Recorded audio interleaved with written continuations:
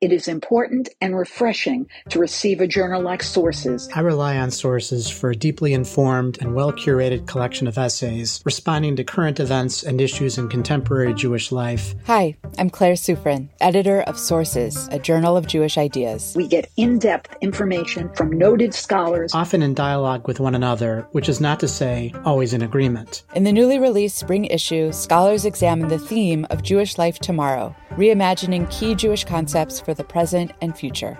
Read, reflect, and subscribe to the award-winning journal at sourcesjournal.org.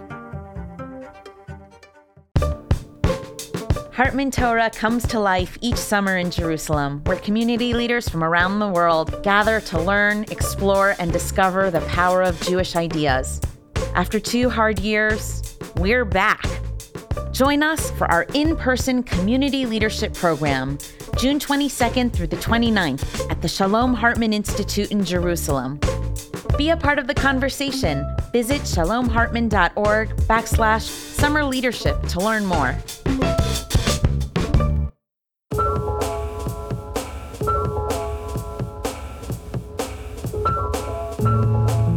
Hi, everyone, and welcome to Identity Crisis, a show about news and ideas from the Shalom Hartman Institute. I'm Yehuda Kurtzer, president of Shalom Hartman Institute North America, and we're recording on Tuesday, October 12th, 2021. About almost 30 years ago now, I guess it was 28 years ago to be precise, I went on a summer Israel trip that changed my life. I think that story is probably true for a lot of American Jews. In fact, there's a large industry that believes that travel to Israel and travel in cohorts can have a huge effect on people's identity and choices. Many of us have experienced and known it to be true. I had a pretty thick and rich Jewish upbringing and background. Modern Orthodox Jewish Day School, had been to actually a different Israel trip the previous summer. I think that was unusual. But what changed my life about the summer program, the Bronfman Youth Fellowships that I went on in 1993, was a total transforming of the world that I knew to be accurate about the Jewish people. I met rabbis who changed the category of what I thought a rabbi was. I became really aware of the own limitations of my own Jewish education and knowledge, especially on a whole bunch of political and other types of issues that many other Jews cared about that I didn't know to care about. I made lifelong friends, as is always the case. I was exposed to a different version of Israel than the one I had experienced on a modern Orthodox trip to Israel and as part of my religious Zionist background, and so on and so forth. Bronfman Youth Fellowship has been, for close to 40 years now, a social experiment in taking a small number of Jewish kids, 16, 17 years old, Americans and Israelis, and giving them an immersive experience in pluralism.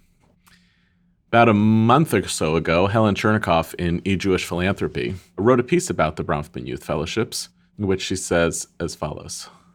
As a youth fellowship program and alumni network that has been grappling with religious differences, Zionism, and other stimulating existential questions since 1987, the Bronfman Fellowship has seen its share of heated discussions. Yet not until this past year has the staff witnessed such extreme ideological tensions, both online and in person, that they were forced to make programmatic interventions.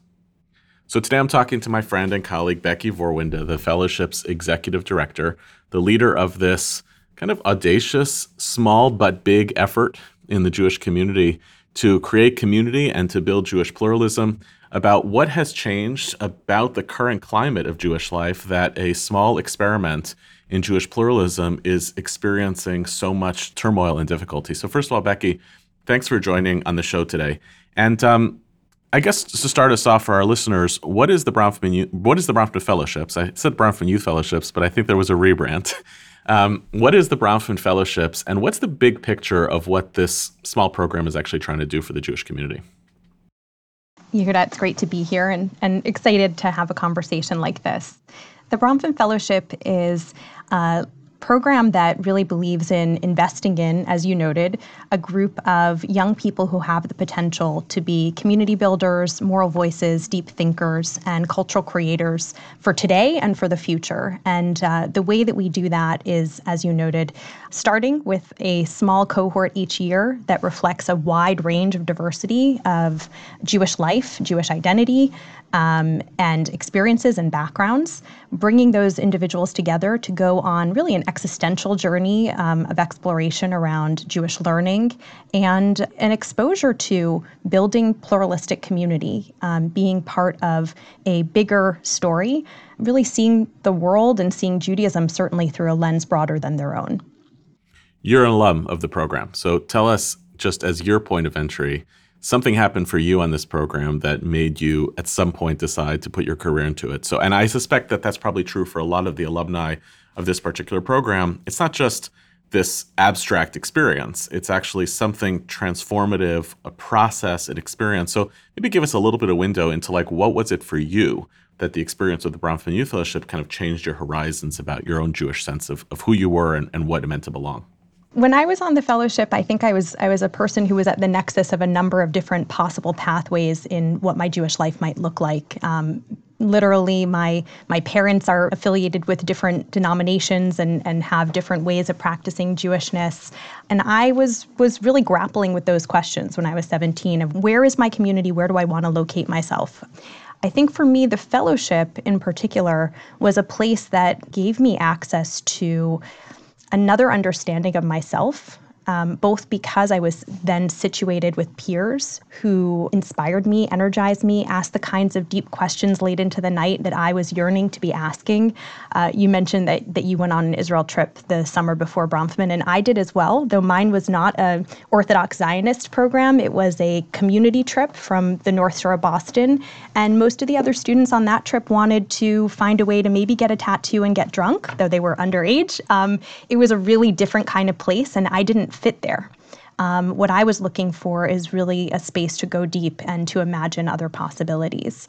The thing that I think has brought me back to it and has continued to keep me engaged as an alumna and now as a staff member, obviously, is really the way that there's a space to ask hard questions of yourself and others, but also be challenged to have some place for self-acceptance as well. So those two layers, I experienced that many times in my experience of alumni life, going to seminars, going to spaces in our alumni community where I was grappling with something in my life, and I could talk to educators as well as peers who ranged a wide gamut of viewpoints, who pushed me, but also supported me to be, in a cliche way, sort of my best self. And that really was freeing and inspiring. So the people are just phenomenal in our community. So I want to come back to the key question for today, which is why have certain aspects of a program like this and the work on pluralism become more difficult? It's a personal curiosity that I've tried to explore running a pluralistic institution. Also, the work is getting harder. I do want to come back to that. But I want to start a little bit with something you mentioned about, you said I fit in better there. And that's kind of one of the weird things about a program like this is that for a lot of the people who participate in it, I had this experience, you did, many others. There's something about fitting into eclectic groups that works better for a certain segment of the population. And yet, this is not merely the program is not really how do we create community for the outliers? It actually is meant to create social change in some sense. And there's always seems to be a tension between how small the program actually is. You're talking about 1,400 people over a 35-year period, right? That's not a huge number of people.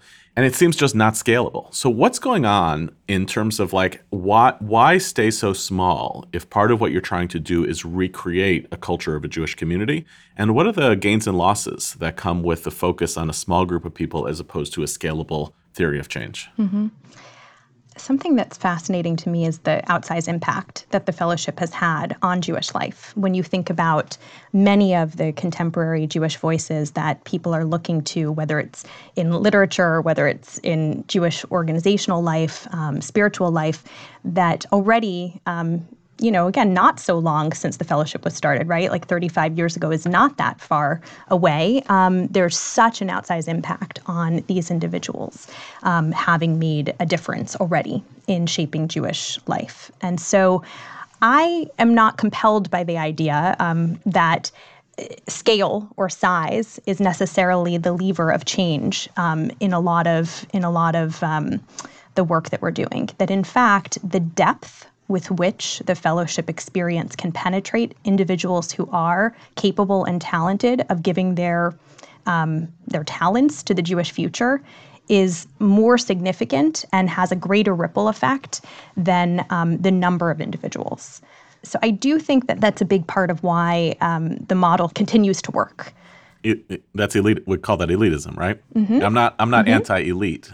Yeah. But is there a possibility also, and there's a lead into the pluralism conversation, is there a possibility that part of what works for people is that they're not actually that different from one another? They are pre-selected. They're effectively mm-hmm. pre-selected elites. As teens, they're designated as being elites, and then they can constitute a community that separates them from their peers in the general public.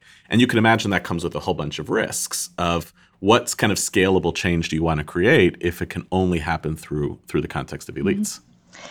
Well, so I think there's a few things to kind of unwind there, because I think that cohorts and the possibility of people being in a group where there's a shared basis of connection is one of the more profound ways to help people find their voice.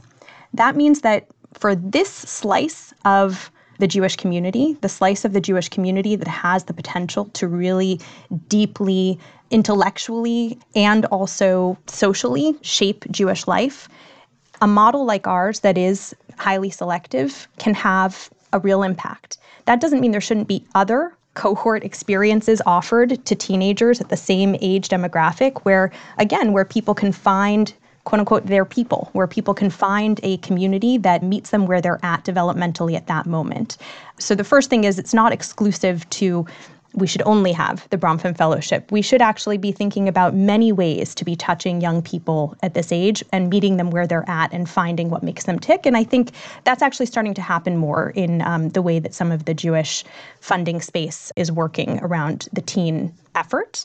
So that's one thing. The other thing, which I think is a real part of our work and a focus that we've had over the past number of years, is how to help fellows see their experience as not just a place to then keep it internal to the Bronfman Fellowship or to this Bronfman community, but actually to create ripple effects, to see it as incumbent upon them to find ways to shed outwards and share outwards the experience that they've had and to be translators of this experience into the contexts in which they operate on campus and then beyond. And I see that happening, though there is definitely something to be said for people being able to come back at certain important junctures in their life to a space where they feel known. And the power of that and the empowering nature of that to then revitalize those individuals who are talented to make a difference and shine it outwards is also something I want to kind of raise up here. And well, we can come back to this later, but what it suggests is that if you're successful, right, of creating a certain type of norm and culture of what a rich Jewish life can look like across difference in this kind of highly incubated space with elite peers and elite teachers and a lot of promise and a lot of potential, you could envision that will translate into a culture in Jewish communal and institutional life. And the flip side is, if you're struggling with something in the context of the Bronfman program, it may actually be a little bit of a bellwether for what we're going to struggle with in the community more broadly. Is that right? I would say yes. I think there's been a lot of times where we've seen trends emerge in our community, and then shortly later, we start to read about or hear about that in the wider Jewish space. Okay, so let's talk about this breakdown, which again was covered in eJewish Philanthropy. It was something that I think any of us working in pluralistic spaces professionally have known and felt for a while. I wrote a piece about this in the Hartman Journal Sources, What Happened to Jewish Pluralism. Bronfman Fellowships emerges at the same time in the late 80s as a lot of other initiatives in the landscape of Jewish pluralism, including the Dorot Fellowship and the Wexner Fellowship and the growth of my own institution, the Hartman Institute, the investment in Hillel.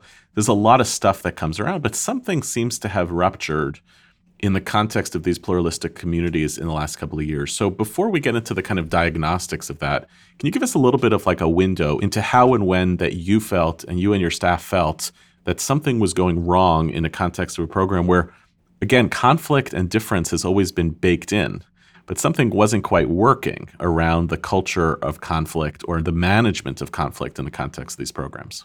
Well, the first space that we were noticing this with was actually when we would bring our Israeli and our American fellows together. That was the first space where I actually really saw it.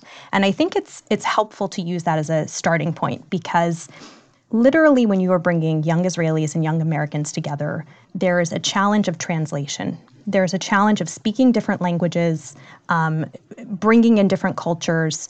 There's also a jockeying for what identity and what story gets brought to the center of the discussion. Even what texts we're looking at on a source sheet together holds resonance or meaning. And there's also different expectations that folks are walking in with in this context, right? So we would often see, again, I'm painting some broad strokes, but we would see North American fellows coming into that joint conversation, often seeking to debate and discuss the Israeli-Palestinian conflict. The Israeli fellows coming into the conversation blindsided that was the topic that the North American fellows wanted to engage on, but secondly, often quite apathetic about whether they even needed to be in the room with the North American fellows, right? So that was probably something we were noticing more heavily challenging already for more than a decade.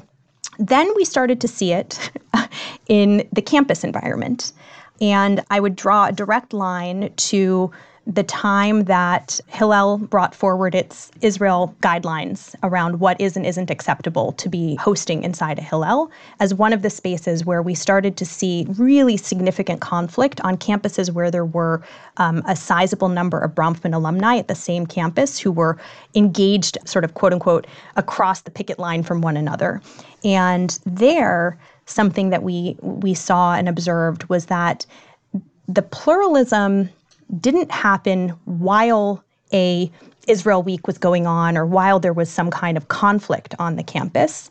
But where we still saw the pluralism happening was in the debrief. So we would see that quietly a group of alumni who spanned a spectrum around an issue like Israel on campus would reach out to a staff member from Bronfman and say, hey, can you help us facilitate a conversation here? Or we want to talk to each other to better understand what just happened and why it's happening. So even that was a win in my mind because there was a desire to understand where someone else is coming from and maybe to even overcome kind of it happening again. And then, more recently, the place where the biggest breakdown started to happen was as a result of online communication. So in our alumni community, certainly a listserv space, but in our fellows, when we had to go virtual for the fellowship, for part of the fellowship, the issue was communication late at night on WhatsApp groups and people very, very quickly going back and forth, rapid fire exchanges, not seeing each other's face, really not being panim el panim, not being face to face. And then likewise, people, copying and pasting as a transcript, basically, this exchange and perseverating over it and kind of unpacking it and Talmud commentary on it and it metastasizing. So that is sort of the more recent version that we've experienced most intensely. And, one other element of that online piece that I've just noticed is, I'm getting to the point where I now have friends who have kids who have been on the fellowship program. And you have one listserv, right, of 40 years of two generations. Yeah. And it changes the nature of my relationships with these kids.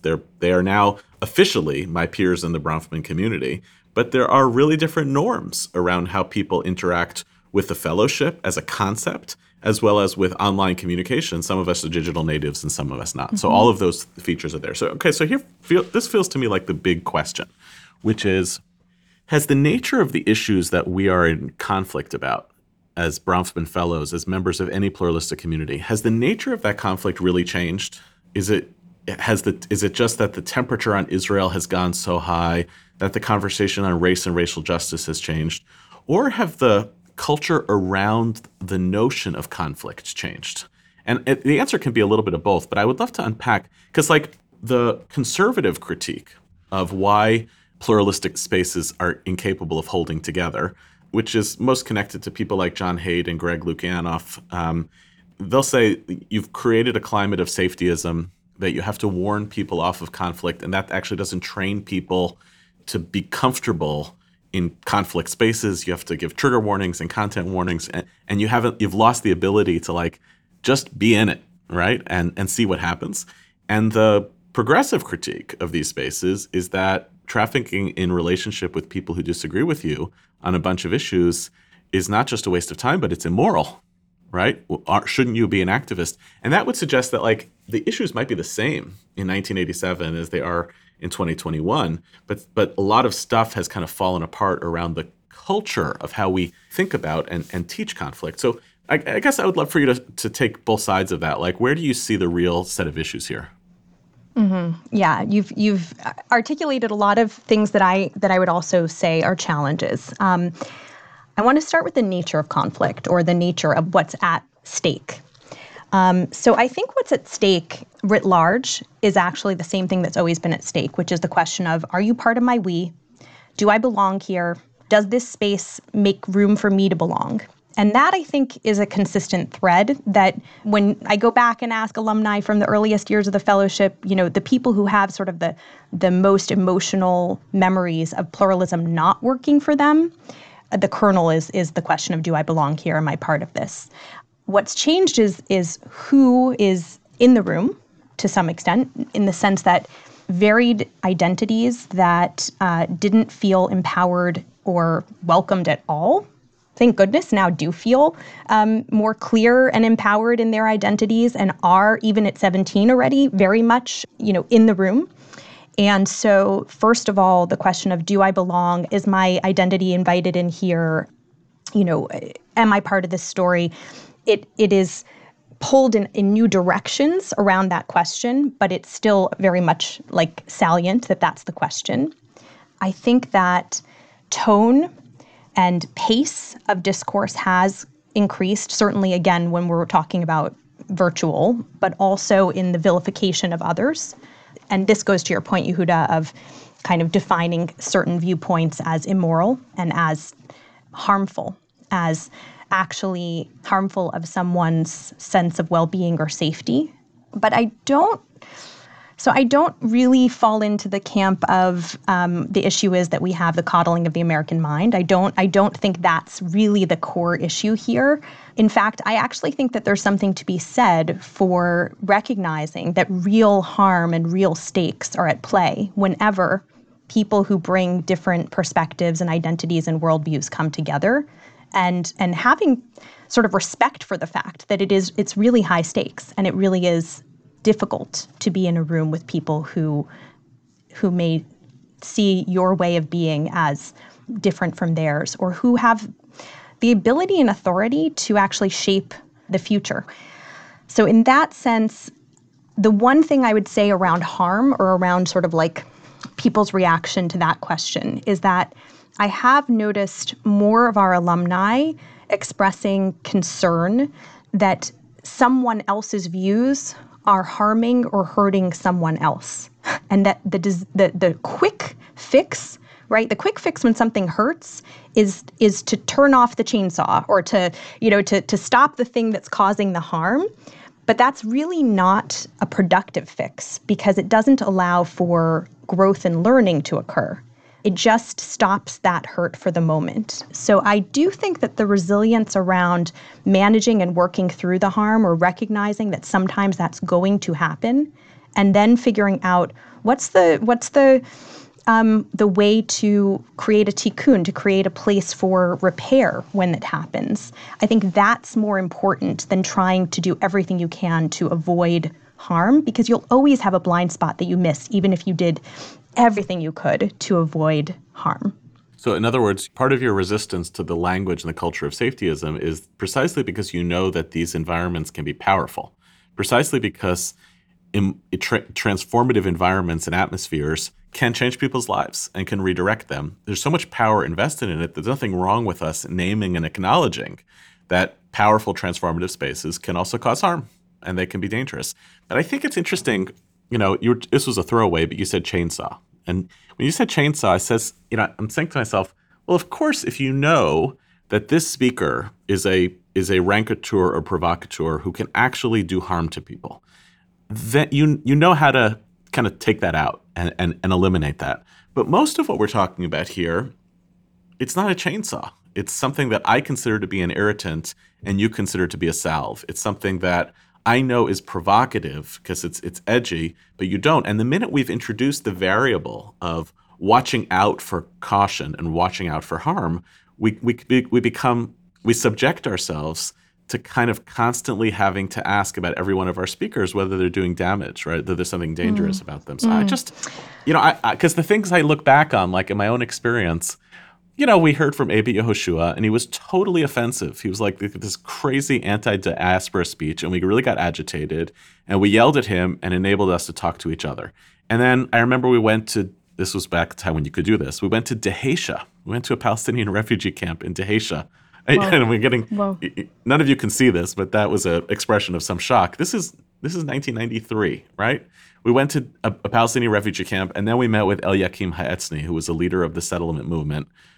Was it dangerous? Well, yeah, I guess, right? But it was also the only way in which you could have the raw materials to actually understand the full spectrum of political attitudes that were possible in Jewish communities. So how do you really differentiate with fine tooth? How does you and your team figure out, like, what's really dangerous that we have to watch out for, and what's the stuff that's going to really create the potent environment of change and growth that this program is supposed to engender? Yeah.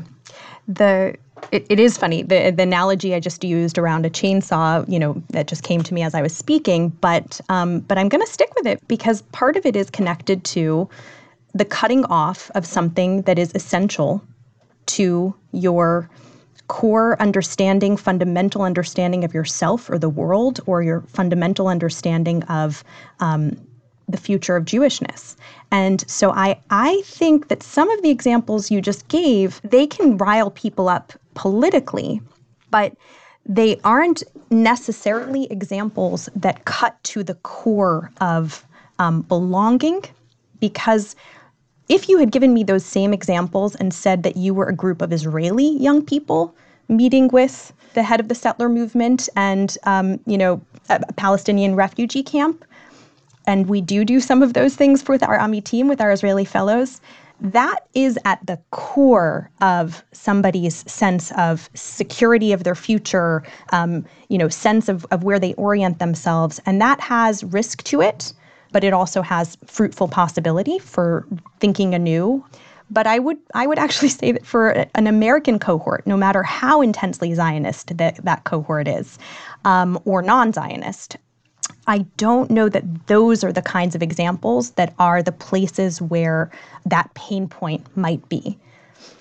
And frankly, I would say that where the biggest pain points are in the conversations that happen, they don't have to be late in the night, but they often are late in the night within the cohort. They're not which speaker did the fellowship choose. They are within the group, within the people that the fellows are trying to build trust amongst. That's where the biggest pain point can come from, is when one feels disregarded, misunderstood, vilified, dismissed, ganged up on. I mean, these are all real things that can happen when disagreement and lack of listening to one another can take shape. So one of the things you've tried to do over the last couple of years, especially, and this is an argument that you've made to me in other contexts, is that, one of the shifts here is the assumption of, well, we'll just throw everybody in the pool, and that in itself will be like a rich experience. And what you've basically said is, no, you actually have to educate towards the tools and methods and behaviors and practices that you want to cultivate. And it's both shocking and obvious, right? If you want a certain outcome, you actually have to teach towards it. So what are you trying to do? And what are the kinds of tools and practices that you've tried to put in place to basically say, if you want pluralism, you actually have to teach pluralism? Some of this is listening and communication skills. We instituted this year a series of workshops for our fellows where they had the chance to practice and try out different communications methodologies, deep listening, nonviolent communication. These are different methods that we didn't create, but that we were able to utilize, looking at Jewish texts that explore the idea of machloket, of, really kind of the debate for the sake of something bigger. Looking at relational materials and texts, in the Talmud, some of the relationship stories that really resonate. We gave fellows a lot of room to build their group norms and the way that they wanted to communicate with one another, and to revisit those throughout the fellowship. So we actually, again, kind of going to this question of who holds the authority when it comes to this community and this group. giving more space for everybody to be holding authority for the tone, the tenor, the atmosphere of the experience. We also found that our alumni community articulated to us that they were out of practice of being in pluralistic spaces. So we ran and developed a series of workshops that we called Where Pluralism Thrives that really give alumni a chance to come back into a pluralistic cohort themselves and engage in debate and discussion, locate for themselves why pluralism matters to them, or maybe why they are more questioning it than they were when they were 17. But I think it's really important to note that in a world where there's a lot more tribalism, where there's a lot more kind of echo chambers that people are existing in, it is not easy to hold on to seeking out a pluralistic space and seeking out the sort of energy to listen, ask open questions, be curious, and try and identify the terms of the conversation and locate your own beliefs and also locate someone else's beliefs in that conversation. One of the things that I've found tricky over the years in relationship to Bronfman as an alum is, also interacting publicly with all sorts of people and voices in the world, and then either discovering that they're also alumni of the fellowship and then feeling this weird kinship towards them, even though they're in totally different sides of an issue, and an expectation that if I'm communicating internally with other people in this network, it's got to look different than how I argue with them on Twitter, for instance. I wonder whether I genuinely don't know whether it's going to hold, Becky, because and the other challenge has been, it's powerful to have a transformative experience when you're 17, and then you spend the next 10 years having transformative experiences. And if the pressures around campus life are towards certain types of political activism, it starts to feel as though, okay, well, that was the 17-year-old version, but the more sophisticated version is a culture of activism when I'm 22 rather than pluralism when I'm 17. So I don't know. How do you? I don't know. I go back and forth about whether I'm optimistic or pessimistic about the future of this, but how do you see that playing out for either the current cohorts and what they're going to face, and how the fellowship thinks about this as continuing to cultivate an ethos that for which there's so many forces working against it? Well, I'm an optimist, and I'm hopeful, and I think that part of what has been really crucial to the fellowship's model is a constant evolution of approaches, of methods, of responsiveness, really. There isn't, you noted before, the fellowship experience feels different in many ways each year based on what's happening in the world. And I think we have a responsibility to evolve our approach to our alumni community as well. So that's just to say that I think everything we're attempting and trying, I see as not clear solutions, but rather as trial and error, and working with real human beings. Human beings are super messy, and really, really amazing and interesting to work with. I think that our young alumni are in spaces, as you noted, that often the atmosphere of activism, the atmosphere of you should be on a specific side of an issue, is a heavy pressure on them. But at the same time, what I observe is the number of, kind of what someone might call odd couple friendships that continue to persist and blossom and grow despite being on sort of those opposite sides of an issue or a Jewish community practice. And those relationships, I think, are one of the reasons that I am hopeful that it is not so easy for somebody to shake off or shed off the pluralism or the experience they had in Bronfman that taught them that we're part of a shared story, shared society, and that there's also people who you may never fully understand, but who you trust enough to want to get their take on how they see things. And that's going to make you smarter in the way you think about things, even if you end up on the opposite side of the coin from one another. Last question. It's really the big one, right? When a program like this gets started, there's a lot of theories as to why this culture of pluralism emerged when it did. Maybe post-Second World War, anti-totalitarianism, that's part of the American bipartisan ethos.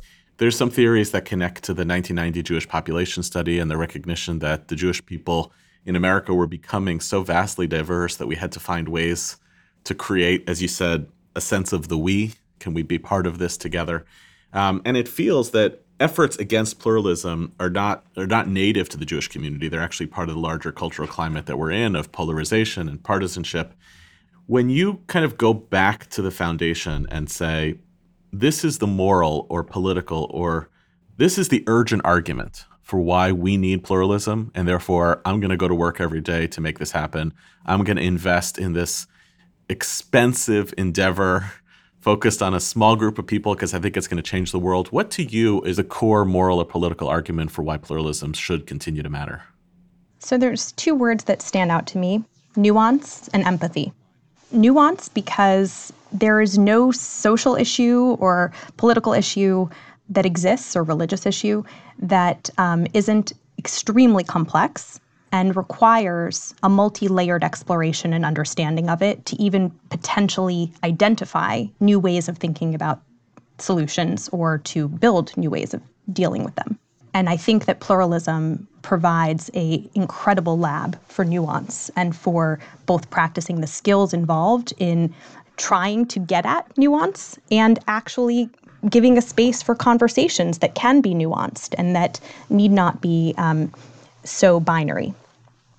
Empathy, again, it goes back to this idea of of a shared reality. Last time I checked, we can't build a wall around the people we want to hang out with and live with and just imagine that everybody else can fend for themselves. We do have to be in a shared reality. And empathy is one of the best ways to get there, because when you understand someone else's needs, you are able to see that there's a value in trying to help support meeting those needs without necessarily letting go of your own needs as well. It's not an easy thing to do, but I really think that's crucial to why pluralism matters, to why I care about this work.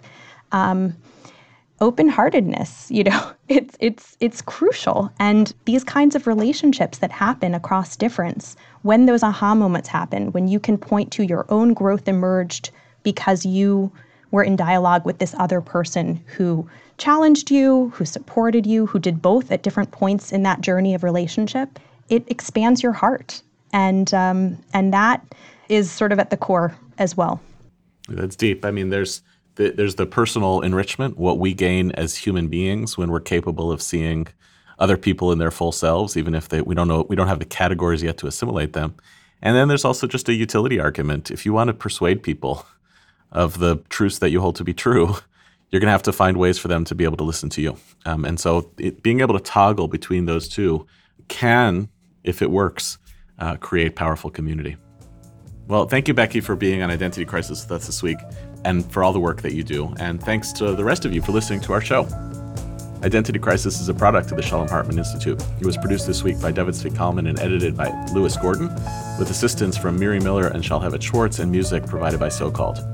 Transcripts of our show are now available on our website, typically a week after an episode airs. To find them and to learn more about the Shalom Hartman Institute, you can visit us online at shalomhartman.org. We'd love to know what you think about the show. You can rate and review us on iTunes to help more people find the show. And you can write to us at identitycrisis@shalomhartman.org. You can subscribe to our show everywhere podcasts are available. We'll see you next week, and thanks for listening.